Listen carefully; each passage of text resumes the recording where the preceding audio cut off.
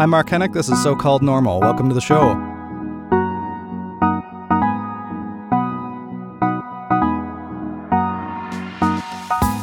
It's the day after St. Patrick's Day. You doing okay? You recovering all right, if that's your thing? I'm half Irish, so I'm getting too old, I think, to do the St. Pat's thing anymore, but maybe someday. I didn't do it this year, but maybe one of these days I'll get back to it.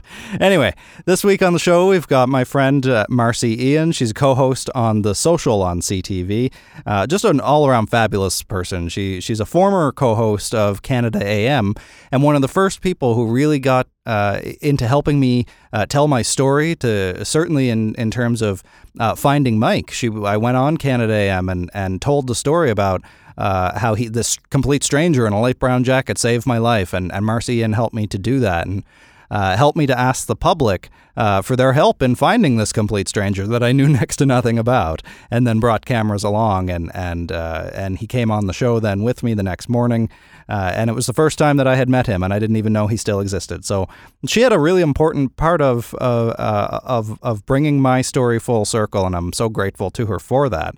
A big part of what we talk about in the show today, and what Marci and I talk about all the time, is transitions and conquering challenges. She reflects on a terrible school shooting in La Loche, Saskatchewan, and how it deeply had affected her as a storyteller, and moving from telling stories like that in the news and in her personal life into now what she's doing in entertainment and in production on a daily morning show. So we had a fabulous conversation, and it really reminded me, I've been reflecting on this a lot, a quote from the author Neil Gaiman, and I'll paraphrase it, but he talks about this idea that the point of great stories isn't to show you that monsters and dragons exist.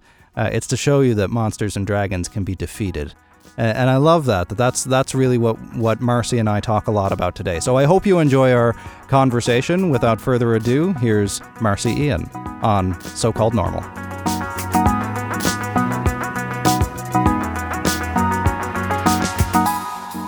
Well, my name is Marci Ien. I grew up in Scarborough, Ontario, Canada. I am a journalist. I am co-host of CTV's The Social. Before that, I was a co-host and news anchor on Canada AM. I'm a mom of two, a wife. I'm an aunt, a really proud aunt, helped to raise my three nieces, who I'm so proud of. I call them my first batch of kids. I'm a sister. I've got one sister, Lorraine. And, I'm in a space right now where I'm feeling really good about things. Yeah. Things have just come together quite nicely. Yeah, and we'll talk more about that. You sound like that's unexpected, or well, you just never know. Right. You just never know. Transition is an interesting thing, isn't it? Yeah. A couple years ago, when Canada AM ended, I knew that I would be fine. I knew I had a job. I just didn't really know what the next chapter would look like. Right. And that is an interesting place to be. And the questions that one asks oneself. Right. I was able to say, well, what do I want to do? Where do I want to go? And for the first time in my life and career, to actually halt and take some time to think about that. Right. And then been given some opportunities to look at. And The Social was just the best choice. Yeah. The best choice. So let's start at the start then, because I think you certainly rose to national fame on Canada AM, but you had been a broadcaster for a while before that too. So okay, so here's the deal. I am going to be 50 in July, and in July you're not. I am. I'm going to be 50 in July. And when July comes, I will be celebrating 40 years of television. Wow. That is the situation. And it boggles the mind.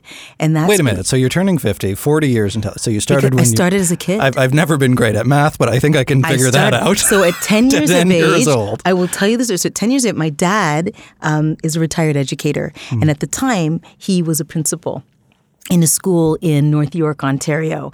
We lived in Scarborough. And there was this particular school that he was at. One of the teachers there had a kid who did commercials and who was into theater. And this teacher spent some time with me. I was in the school sometimes. Teachers got to know me. an audition came up for a show. And she said to my dad, you know what? Marci would be good for this. And he said, what do you mean? Like, I don't know about any of this stuff. And, you know, but it was an open call audition for a show called Circle Square. And they asked us to sing a little bit. I had to read some script. I had never done this before. Right. They asked us to read some script. Then I got a call back. So what was the show? What was the show about? So the show basically was 10, we had cast between 10 and 12 kids. It changed through the years. There was a clubhouse. Kids, us being one of them, would have a dilemma. So I would come into the clubhouse and say, you know, today at school, someone tried to force me to smoke. And I didn't want to.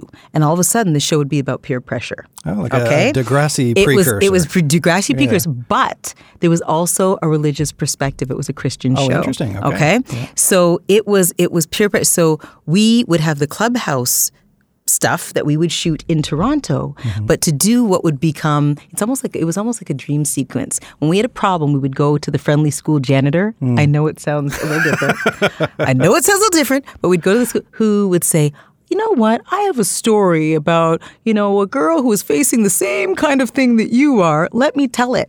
And every time, his name was Dirk, every time he would tell those stories, it would then become this piece of theater or this sequence that we would act out. And those things took place all over the place. I traveled a lot as a kid with that all show. All over Canada or all over the city? No, we did a lot of taping in the West Indies. So I spent a lot of my childhood in Jamaica. My parents said, yeah, you know what? This is all great and fine and dandy as long as you keep your marks up. Yeah. So the way it went, if there was a break for the holidays or March break, my breaks would always be extended, and that's when we would tape our show. We would tape those sequences. We cut a couple of albums along the way. This was my childhood. So you were a child star It then. was, I don't know if you want to call it that. But that's what life was like. So we shot the show on Saturdays. I think, you know, this early morning work ethic situation, my call as a kid was 6 a.m. Yeah. It was 6 a.m. My dad drove me every Saturday down the DVP. And we shot until about 4 o'clock in the afternoon. And how many episodes of that did you end up doing? Oh my gosh, I was on that show for 6 years. 6 years? 6 years. So it was my childhood from 10 to 16. It was a lot. It was travel. It was trying to hold down my marks. Sure. It was another family because grew up with a whole set of kids and spent time doing some really interesting things. And then somehow, you know, my marks were still pretty good, and I ended up going to Ryerson after that. And you studied journalism. I studied radio and television arts. At Ryerson. Now you had been doing essentially theater prior to that. You were acting. I thought I was going to act. Right. Mark, I thought I was going to be an actor and entered Ryerson, which is why I did radio and television arts. Yeah. So entered Ryerson, and I thought, you know what? Maybe writing as well. Always liked to write. And in my first year of school, met a young lady who had come to the program from Alberta. We became really good friends. And she got a job at Channel 11 in Hamilton, Ontario, writing for the news anchor, writing newscasts. So she was the weekend writer, and there was another job that had come up. And so she said, Mars, I know you like writing. It's Hamilton. It's a little far, but, you know, there's a lot to be learned. And she put my name in. And so I went in and I had to audition for this writing job. And they basically gave me some copy and I had to rework it. And they had me watch a story and I had to write elements and, you know, VO and that kind of thing. And I ended up getting the job. So throughout my time at Ryerson, I was a news writer on the weekends at Channel 11 in Hamilton. And then that news writing turned into reporting because it was a small enough shop. And this is what I loved so much about it. The opportunity was always there to do something. Right, I mean, someone would call in sick and all of a sudden the writer gets launched. The writer gets or you're, you know, reporting on something or can you edit? Or what, like that's what it was like. So when did you get pulled in front of the camera? So writing, this is what happened. So they didn't have a full-time reporter working on the weekends. And they kind of made our position, because there were two writers, a hybrid position. So we were writers / reporters in case of emergency, basically. Yeah. So that's how I got pulled in front of the camera. That, you know, one day I was there, you know, writing, and all of a sudden, you know, there was a fire that happened, and it was, okay, Mars, go. And it was just another element that they would have somebody on camera for their weekend newscast. Right. Usually it was a lot of VOs, a lot of voiced over reports because the anchor would come in later in the day. But with us there, we could actually put reports together that could be included in the show. Yeah. So we wrote them and we reported them. Wow. And did that. When I graduated from Ryerson, I continued to work there. And when I left Channel 11 in 97 for CTV for the network, I was the Queen's Park reporter. So I was doing politics, covering the legislature, but for Channel 11 in Hamilton. We had a bureau at Queen's Park. So really climbing the ladder then, starting at the bottom and climbing your way Oh my up gosh. Listen, I'll tell you the Queen's Park story. My colleague retired. So I was reporting in Hamilton, and he was retiring. I had filled in a couple of times for him. And I'll tell you, Mark, it was the one area where I thought, this is my weakness. I'm not altogether comfortable reporting on these stories. Right. And who was premier at the time? It's hard to. Mike Harris was premier. Okay, yeah. So Mike Harris is premier, and I thought the thing was I wanted to create something that people could connect to. Right. And I found it hard to do that with political stories because, people will get up and they will say their piece and announce, another piece of legislature or something else. But how does this connect to the people that are going to be watching this piece, in the evening newscast? And that was my dilemma, bringing it home. So how did you resolve that? So my colleague was retiring, and I thought, I'm going to ask if I can have a shot full time. If I could maybe go and work at Queen's Park. So I went into my news director's office and I said, how about trying me? How about trying me for a while? If it doesn't work out, we can, not try me. And this is fascinating because most people see something that they don't know how to do and they're afraid of it, right? You ran into it. I wanted to conquer it. Yeah. I wanted to get better, and I didn't know any other way but to do it. Right. It wasn't something that could be taught. I wanted to be better and report from a place where I felt that I could be better and needed to be. And I knew I had to be in the mix to do that. So that's what I did. And he said, okay. And he let me go there. John Best, my news director, took a chance on me, and he let me go in, and it worked really well. And at that time, it was an interesting time. The reporter for Global at the time, a young woman, brilliant, by the name of Monica Kim. Alison Vushnick, who's at Global now, was there for CFTO, and I was there for Channel 11. So we were these women, these young women who were at Queen's Park, and there weren't a lot a lot of women. That was unusual. At that time, it was unusual. Yeah. And so we helped each other a lot. Oh, nice. We shared clips. Should I be saying this? Yeah.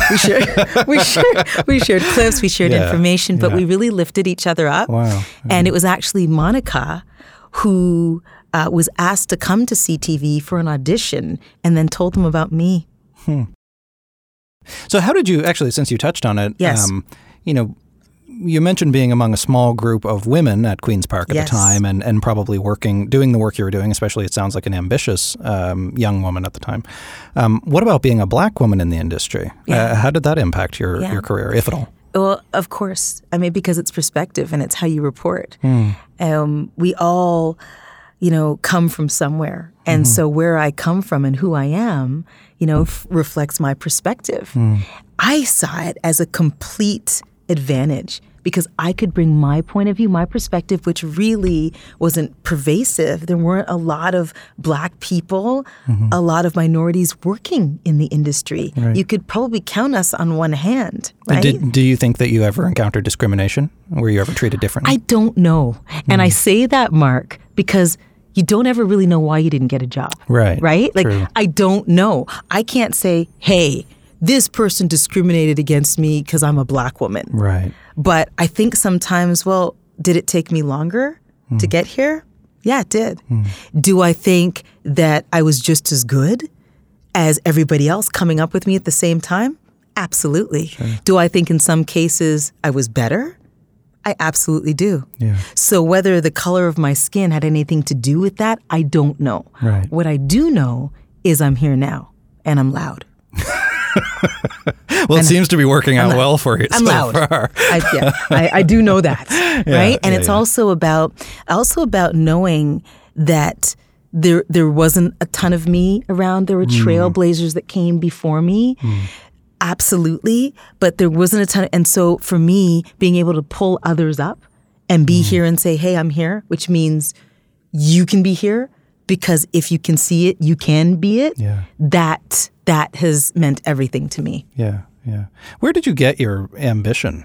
I mean, was it genetic, or was it from one of your parents? Was it, because it seems like you're just so driven in this respect. I just knew that, I'm sure that there are people more talented. There are people that are more talented, but I wasn't going to be outworked. I'm not so sure, though, that talent isn't always a thing. I think even people who are what do you think it is? Well, I think it's persistence, first of all. It's perseverance. Perseverance. It's mindset in some ways, being able to pivot when you're presented with to get back up. An obstacle, get back up again, that resilience.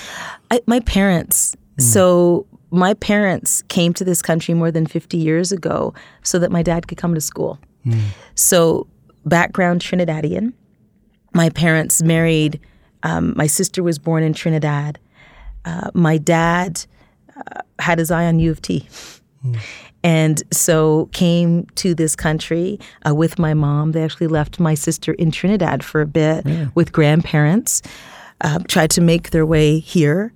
My dad attended U of T, and upon finishing his degree there, got a scholarship to Harvard. Wow. And this is, early 60s. Yeah. This is civil rights and all sorts of stuff. And he did his master's in French there. He's extraordinary. So is my mom.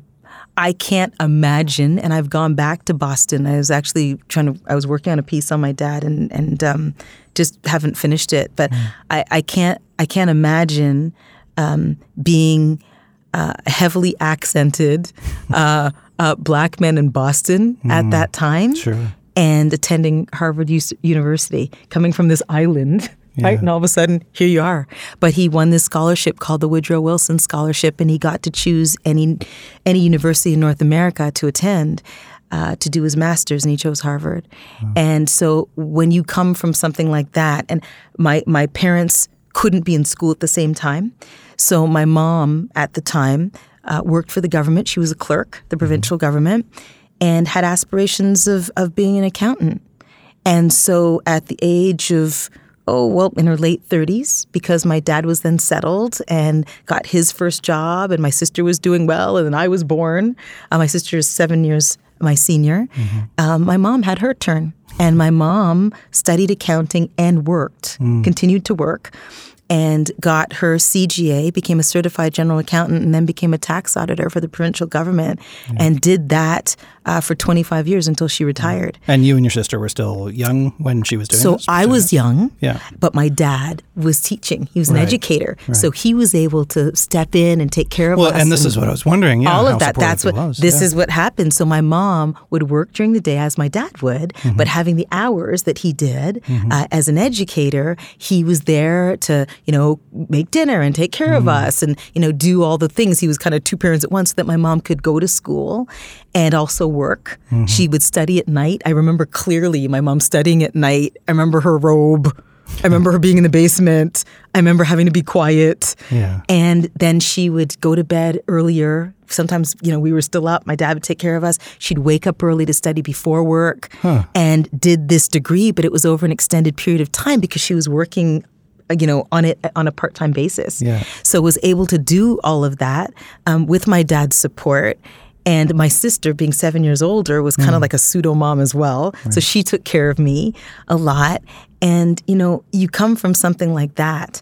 This is the quintessential immigrant story. Yeah. You come from something like that, and you better get it done. Well, that kind of work. You need to get it done. Yeah, that work ethic, especially reading late into the night, studying early in the morning. That's something that you started to get to know when you got the call from Canada Ien, right? So very well. Yeah. So when did that happen? Oh my goodness. So I returned from Halifax and was doing a hybrid shift where I was reporting a couple of days on then Lloyd Robertson's show for the National News, and I was anchoring a couple of days on CTV News Channel. And those days that I was anchoring on News Channel, it was Friday, Saturday, Sunday. And that Friday meant that I was doing the news for Canada AM, but just once a week. Right. The job became available, and still AM was taking its news from News Channel. So it would be throwing to me going, and now here's Marci over at News Channel with the news. And everybody else was in a separate studio. Okay, yeah. And at some point along the way, probably, 6 months into it, a year into it, they thought, you know what, the chemistry might be good. I think maybe, we should try bringing Marci into the studio. And that's exactly what happened. Yeah. And that is how Seamus, Jeff, Bev, and I were born. So you move back from Halifax back to Toronto, and then you start waking up at 3 a.m. or whenever it was that you woke up. Oh my gosh. So here's the thing, right? Because people would go, so what a great shift, 6 to 9 a.m. It's great, right? And then you have the rest of the day. And then we'd all school them. Like everybody that's done a morning shift, right, will say, here's the situation. When I was the news anchor on the show, it's just the news, I was in there earliest because we had to look at what happened the night before. We had to look at international headlines. We had reporters in different bureaus that we could tap into for our newscast. So whether it was overseas, the Israeli bureau, whether it was the UK bureau, we had to check in with those reporters, see what was happening, and see if we could incorporate any of those stories into our newscast. So I was generally there between 3:45 and 4:15. That's at work. That's at work. Then we would have our editorial meeting and decide which stories were going to make it, what we would do, stories that were breaking that we needed to cover. And that's another thing. If there was breaking news, it was even earlier than that, because sometimes we'd break into News Channel and just go live, right? With any breaking news scenario. And that happened several times. So there was that. Then the live show, of course, was 3 hours, right? And then it was after the show, because sometimes, and many times, there were interviews that were taped. There were, celebrity guests that were in town. There were people that weren't going to be in town the next day, so we would pre-tape them. There were performances to watch, movies to watch, because what if we had an actor coming in, want to see their work? Authors coming in, want to read the material, want to read the work. It was a matter of being on call, as I look at it now, all the time. Because anything could happen, and we were delivering the news in the morning when people woke up. We had to be there and had to be fresh. Well, and even then, Canada AM was an institution. It was the highest rated morning show. There wasn't a whole lot of competition, granted, but who would want to go up against Canada AM anyway? So did you ever have a moment of intimidation or doubt or fear coming into that? Or did you think, no, I got this? I didn't. And here's why. Because you don't see the people watching, right? You've been in, Mark, the Canada AM studio. It's a lovely studio, but it's intimate because it is like, it was like family, right? It was a matter of, the camera people you've worked with for years, right? A floor director, your colleagues and co-hosts. You don't see who's watching. So very quickly, interviews that you do are like the one we're doing right now. You're just talking. Just on the couch or at a table. Just on the couch or at the table, or, on the deck outside, or in the music studio. That's what it was like. So you don't realize there's millions of people watching. Until you hear from them now and again, right? And I'm sure you did. We did all the time. All the time. All the time, and encourage that too. But it's just that you don't see that. So there's no need for the nerves or anything, because it's what we're doing right now. Yeah, I had the opportunity, the privilege to come on the show 5 times. I only got mugs from 3 of them, however, and they're still on my shelf. Maybe I shouldn't have said that either. But they're serious. Those mugs, oh my gosh. They were given to me. I didn't just pocket them. But anyway, that's right. They're collector's items now. So, so many stories. And it was very much a news show. It wasn't entertainment. It wasn't morning entertainment, right? It was a morning news show. But you still brought, I distinctly recall, a humanity to that, a certain, like you said, from your earliest days, that connection between the person, the viewer, and the story. Thank you for that, Mark. What were some of the stories that really stand out in your mind from that period in your career? There are so many, but the stories that really stood out for me and that were hardest for me to report involved kids. And usually kids getting hurt. They resonated. When Sandy Hook happened, there was an extraordinary young woman who lost a son in that shooting incident. And she came on because she had a book. And the book was in remembrance of him. The book was about trying to find some sort of healing, trying to find power in her son's story, trying to do right by her son by bringing his story to others, and frankly, to government and change legislation or fight for change. She was extraordinary. And the whole idea of pivoting to forgiveness, the whole idea of finding empathy in a situation as heinous as that was absolutely extraordinary. And I believe in Michelle Obama's new book, she said that was the worst moment of Barack Obama's presidency. Absolutely. I mean, I can't see it any other way. How do you even begin to understand something like that? And then even the aftermath of that, the protests that happened, the things that those parents had to endure because it wasn't always kind. And that must have been one of those events, too, where it would have been wall-to-wall live coverage, It was wall-to-wall live coverage. And those are hard, as a reporter, those are hard things to cover. How do you deal with that? How do you get through it? I used to have what I called quilt days. And on those days, you know, when a Sandy Hook breaks or a shooting happens in La Loche, Saskatchewan at a school, I would go home and get under my quilt for a while and just be still. And because I was home during the day when nobody else was, everybody else was, you know, at school or work, I would just need still. I would need quiet, just rest, to just get away. Just get away from the headlines, get away from all of that, and just try to unpack it and try to find solace in some way. Those were hard days. You know, I've never been the kind of reporter, whether it's right or wrong, I'm not neutral. I did my job, but on the inside, I was never neutral. Right. Do you think any reporter really, truly can be? No. You know, we say we are. Right. Our stories reflect neutrality, but that doesn't mean we don't feel it on the inside. Right. And I always felt it on the inside. I always carried things with me, always. And I look at it now and I think, well, you know, maybe it's not such a bad thing. Maybe that's where the connectivity happens because I'm not a robot just spewing out a story because maybe I care. Yeah. Most of the news is bad news. There's very few newscasts that are the good newscast, I guess, until you move over to the social where you do some lighter things, but you also tackle heavy topics there too.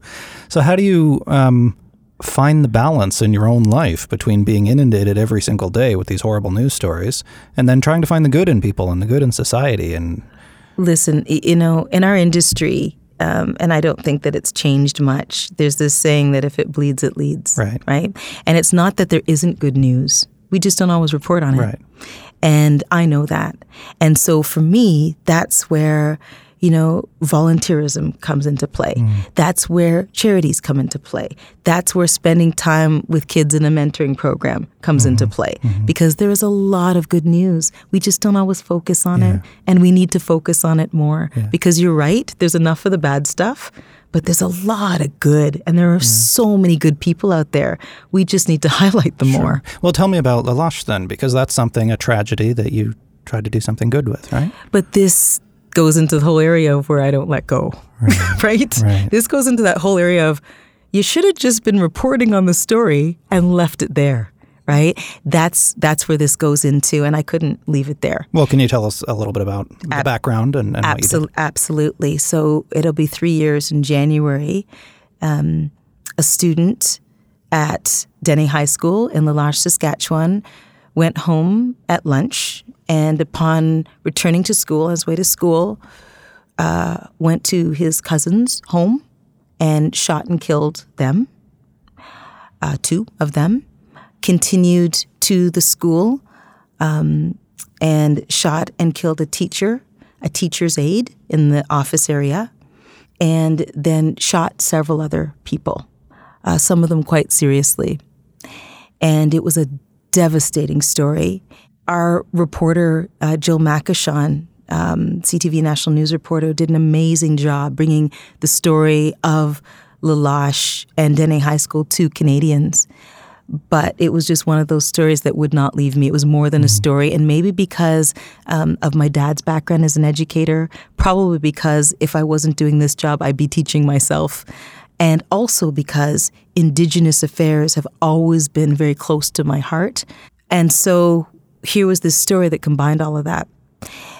One day, this was news headlines for a week, 2 weeks. And one day, the cover of the Globe and Mail had what they were calling a forgiveness circle on the front. They were telling the story of how the kids at Dene had decided to have this circle because the feeling was if one person had done something wrong in the community, that everybody was to blame. And there were rumblings that kid had said he had been bullied. And so they all came together seeking forgiveness as a community. And so what it looked like a huge bonfire, and kids were sitting around it. And I thought, my gosh, again, pivoting to forgiveness. How extraordinary is this? And then I also noticed that one of the kids, a couple of them were wearing caps, but one of the kids, you could prominently see it, was wearing a Toronto Raptors cap. And I am a huge basketball fan, and in particular, a Toronto Raptors fan. And so I thought, wow. And I wonder if, the Raptors have seen this. And here's where I didn't know what to do. I had interviewed Masai Ujiri a couple of times. We weren't friends. I didn't quite know how to reach him. So I started basically making up email addresses. I tried Masai.Ujiri, mujiri@raptors.com, all sorts of things. And I put school shooting in the subject line.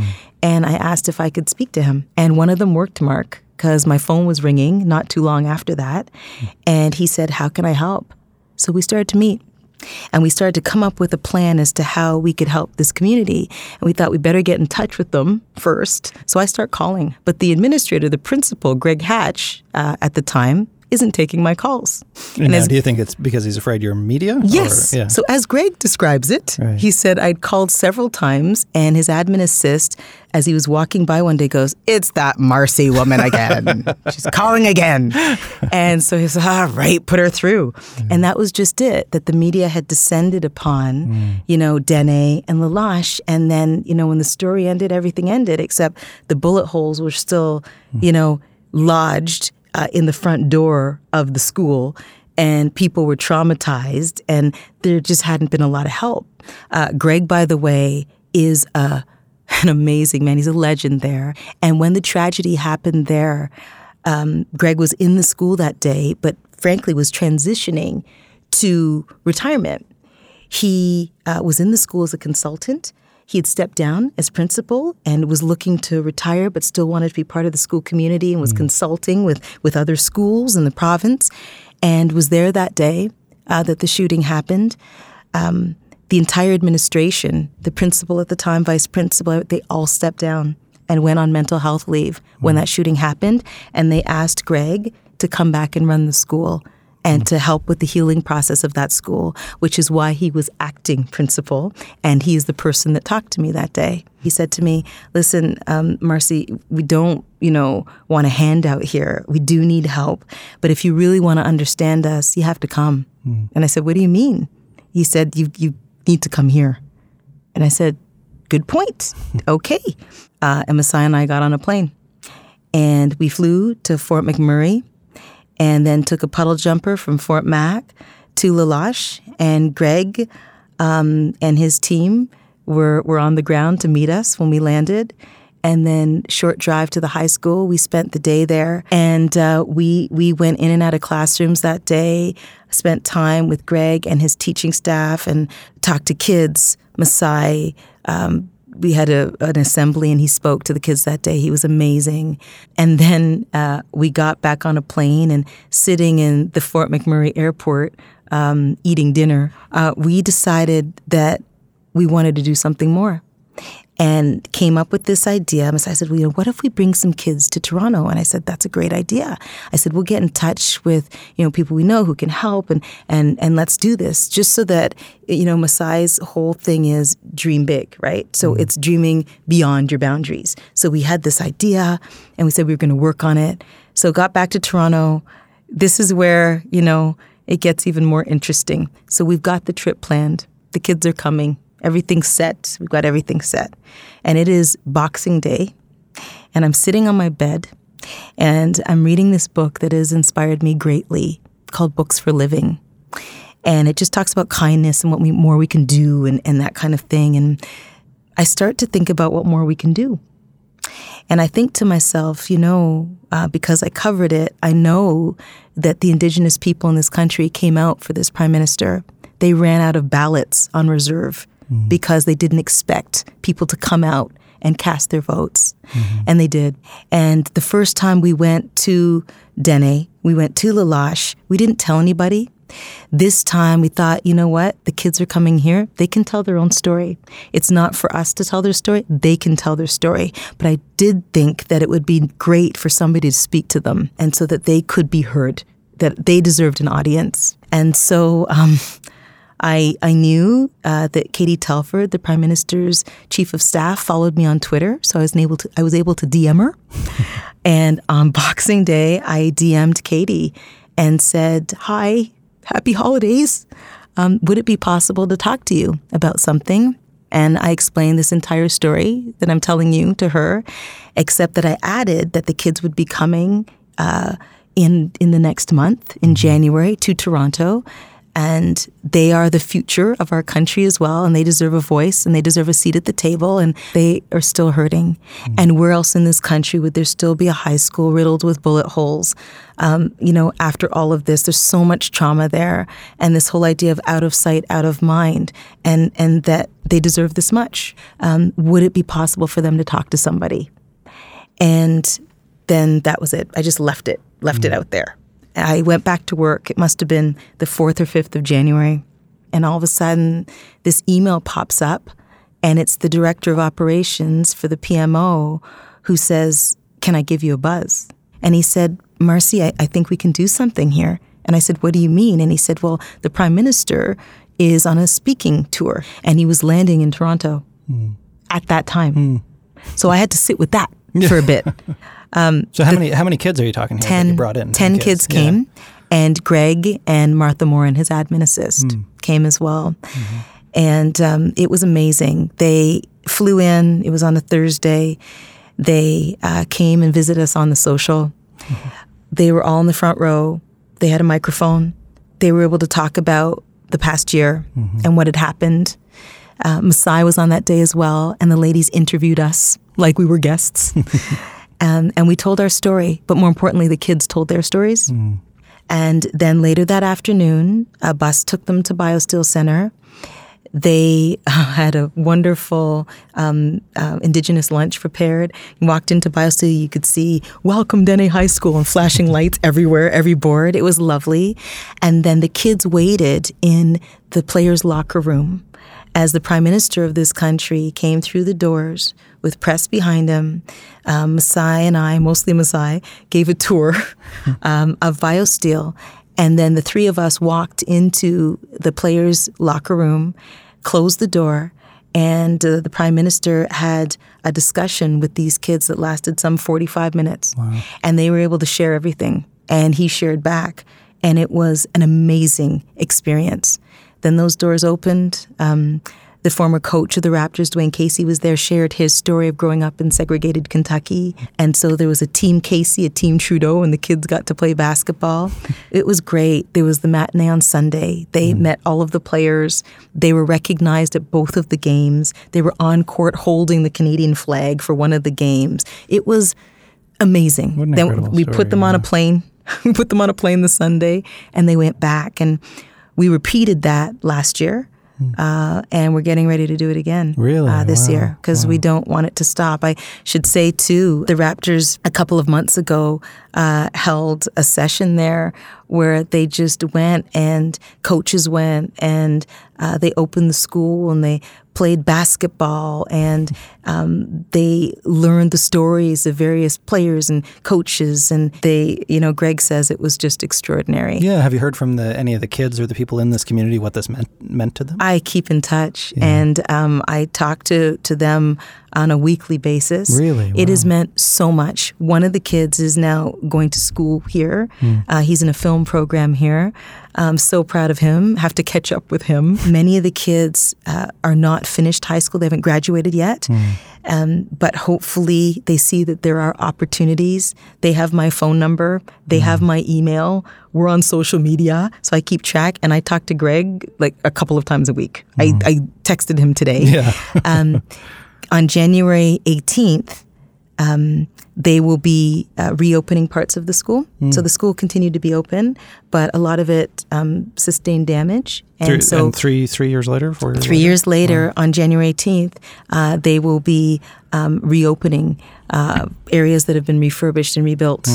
And I hope to be there. I hope to get there for that. Yeah.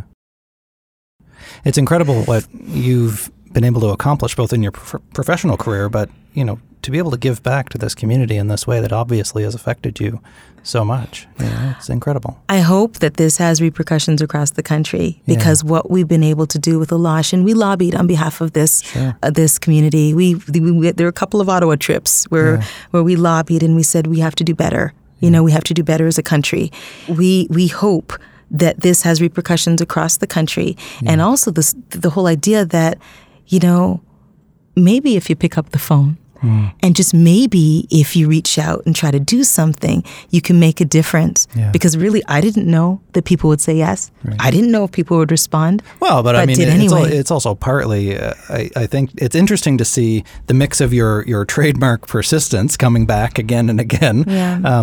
But also, you've had a whole career of building up a whole lot of capital, a whole lot of respect. I'm seeing that now, Mark. You're seeing it now, but it's true. You're Marci Ien. Like, this is people, when you speak, people listen. When you approach these people, they're going to listen. And I think it's because they know that you're going to handle it well. But look at where I am now. And this is what I mean about full circle. Yeah. I get to be on a show now where I can voice my opinion and do things like this. Well, and do things like this. Yeah, so this is it. So you mentioned that during your involvement in Alosh, you left Canada AM. So this was big news in Canada within the industry and really everywhere because this was, 40 years or something on the air? 43. 43 years on the air. Kind of overnight, at least from a viewer's perspective. And I think It seemed that way to many, I know. It seemed that way, but it just is over all of a sudden. What was that like for you, having been there for 14 years and then needing to move on like that? It was, you know what, I think everybody saw the tape. Of the morning that we signed off. And I cried when I watched. Well, listen, I can't imagine you. Well, listen, I did, and I did on the air. And what was happening, it was the last commercial break, and I was doing a deep dive under the desk because I was sobbing. It was really emotional for all of us. And then Bev looked at me. There's 20 seconds left, and says, "Okay, Mars, do what you normally do." And what I had normally done for years was say, "Goodbye, Canada." And I could hardly get it out. Yeah. And it literally was, "Goodbye, Canada." And we went to black. Yeah. I could hardly get it out. And while that was, it was painful in many ways, it was also liberating in many ways. Now, you didn't know, though, what you were going to do next. I mean, you had some assurance that you would do something. I knew that I was going to be in production. Right. But I didn't know what that looked like. Right. And so it was a time where I went away for a bit, frankly. I took some time off. Yeah. And my boss was kind enough to allow me to do that just to kind of, figure out what was what. I didn't know for sure what I was going to be doing. But I'll tell you, and I think Blaze's reaction really encapsulates everything so well. When I told her that there were going to be changes and that, Canada AM had ended, she started crying. Really? And I said, "Blazy, what's going on?" And she said, "Does this mean you're going to be home for breakfast?" No. Right? Yeah. Because her entire life, I had been gone in the morning. Yeah. She would wake up and I wasn't there. Did you even think of that? I didn't even. And I thought, I'm such a good mom. Yeah. I'm home early. I'm home when she gets home from school. I didn't see it through her perspective. Does this mean you're going to be home for breakfast? Yeah. And I just stopped in my tracks. And I said, absolutely, Blazy. It means I'm going to be home for breakfast. And guess where I am every morning now? Yeah. I'm home for breakfast, right? and I'm home after school too. But that person, her entire life, my kids, I was pregnant with, both of my kids during the run of Canada AM. So that's all she knew, right? Like I wake up and mom's not there. And this whole new chapter has been extraordinary. I get to learn. There's a newness still. Right. Was it a shift for you, though, to go from a morning news show into something more entertainment-based? Because it's always been about everybody else. Right. When I sat down and talked to you, Mark, it was your story. Yeah. I would, throw questions out, but then I would listen. My job is to listen. My job is to ask questions that, enable you to share your story. Right. Now I'm sharing mine. Now you get to talk. Now it's Look out. So I'm supposed to get on the mic and tell you about me. Yeah. Right? Yeah. That's a completely different thing because my whole career and what I loved so much was to talk to other people about their stories and understand how they got to where they are and their journeys. And all of a sudden I'm talking about mine. So that's been the biggest change. But now you've also, one of the things that I've noticed, especially, working with media on mental health and suicide in particular, which is my area, there's a real, Canada AM notwithstanding at the time, there's a real hesitation to go into that kind of heavy stuff in an otherwise lighter format, right? But you guys have been trying to tackle some of these meatier issues as well. How do you make that sale, I guess, or do you have pretty broad control over It's not what even a happens? sale because let's be honest about this, who doesn't have a story? Sure. Who doesn't have a family member? Who doesn't have a friend? Who themselves? Who doesn't have someone close to them who has gone through this in some capacity. Yeah. And that's what our show is. We share our stories, right? And we share the stories of others. And it is called The Social. So people reach out to us with story ideas. And oftentimes, they're stories just like that. And so we get these stories and we disseminate them and go, okay, wow, okay, if they're willing to share, or we'll have an author come on, or we'll have someone else come on, someone like you come on and share. So it isn't even a sales job. It's just life. Yeah. And we're just presenting life as it is, warts and all, hurt and all, mental illness and all. As Canadians, we go through it. Yeah. And Belle's done such a good job. I'm so proud of the job. Through Bell Let's Talk mental health gosh. awareness in Canada over the last, I guess, 6 years, whatever it's been, 7 years. It's been a tide change. It's been incredible. You felt it, right? I felt it. Yeah. We would never be having this kind of conversation or putting that kind of stuff out there to audiences prior to that. It's it just so didn't taboo. happen. And I've been involved in the field for that long, so I've been able to see the That's why I'm asking you. It's night and day. It really is. Now, that said, I think we're doing a much better job of having these kinds of conversations. I'm not sure how deep they're going. We're still in a place where we're just raising awareness about, diagnoses and challenges and struggles.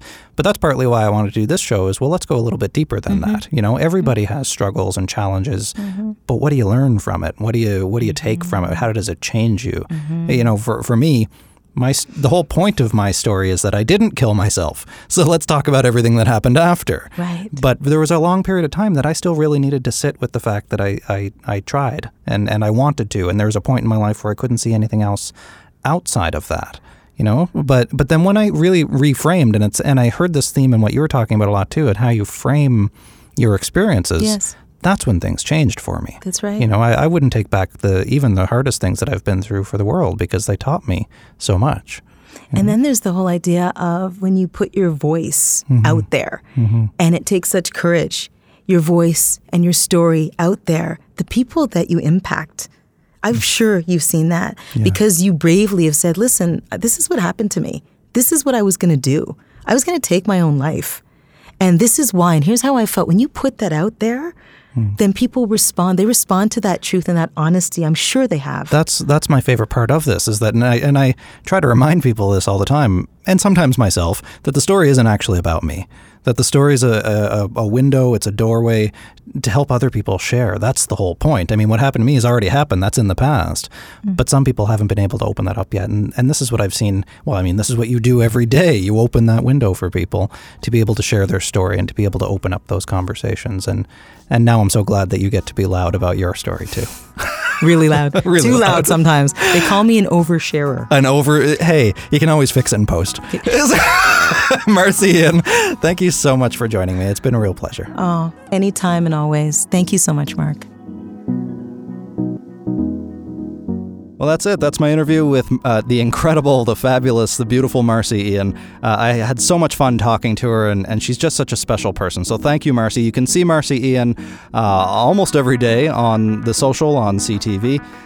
So please look her up. And don't forget, while you have your phone out, to subscribe to the podcast, like it, leave a rating, share it with others. Those likes and shares really do mean a lot to us. You can subscribe on Apple Podcasts and all major podcast platforms. You can also visit us over at markhennick.com/socallednormal. You can follow me on social and talk to me. Let me know about what you thought of the episode or who you want to hear me talk to next. I'm on Twitter, Facebook, and Instagram at Mark Hennick, at MarkHennick. I'll remind you, too, if you want to check out 7 free days of highly qualified psychotherapy, online, accessible, available whenever you want, head over to betterhelp.com/Mark, enter the promo code Mark, and you can get that free trial of online psychotherapy. So go check that out. Thanks again for listening to So-Called Normal. I'm Mark Hennick.